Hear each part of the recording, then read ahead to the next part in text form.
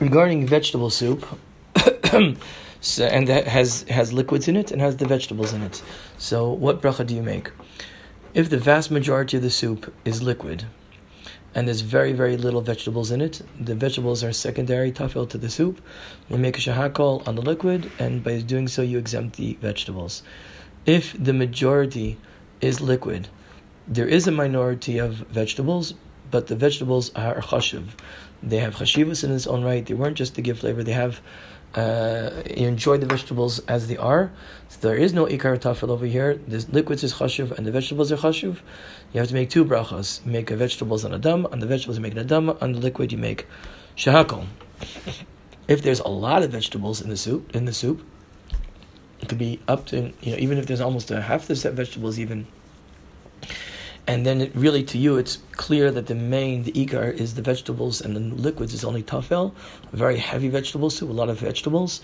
You make a bar piradama on the vegetables, and by doing so, you exempt the liquids. Even if, and we've seen simmer halachot already, even after the vegetables are finished, there's a few spoonfuls of liquid left over. They're considered to be secondary to tafel to the vegetables. You do not have to make a separate bracha on them. Kneidlach. So if you have a lot of kneidlach in the soup, and there's so many kneidlach that you're eating the soup with the kneidlach, you make a mizonos on the kneidlach. By doing so, you exempt the soup. The soup is tafel. If there's only a few kneidlach, then the two separate brachas, mizonos on the kneidlach and shahakol on the soup. If you have a vegetable soup with noodles in it, and it's they're all entangled, they're all up, mixed up together. You can't really take a bite of noodles or a bite of vegetables by themselves. In this type of situation, the vegetables, which are mizonos, are the ikar. You make a mizonos, and that's all you make.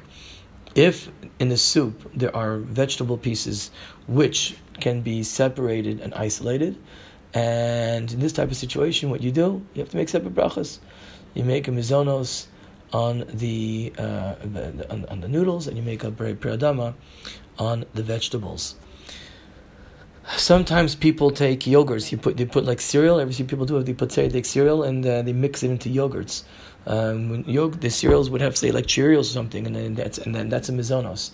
So you're mixing cereals into a yogurt. And if you're in a situation where mamish, kiman, almost every spoonful will have yogurt together with the cereal, you make a mizonos and all your mizonos.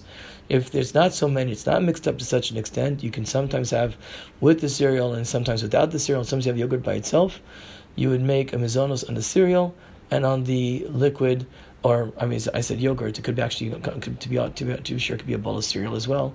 With milk, you make a shahakol.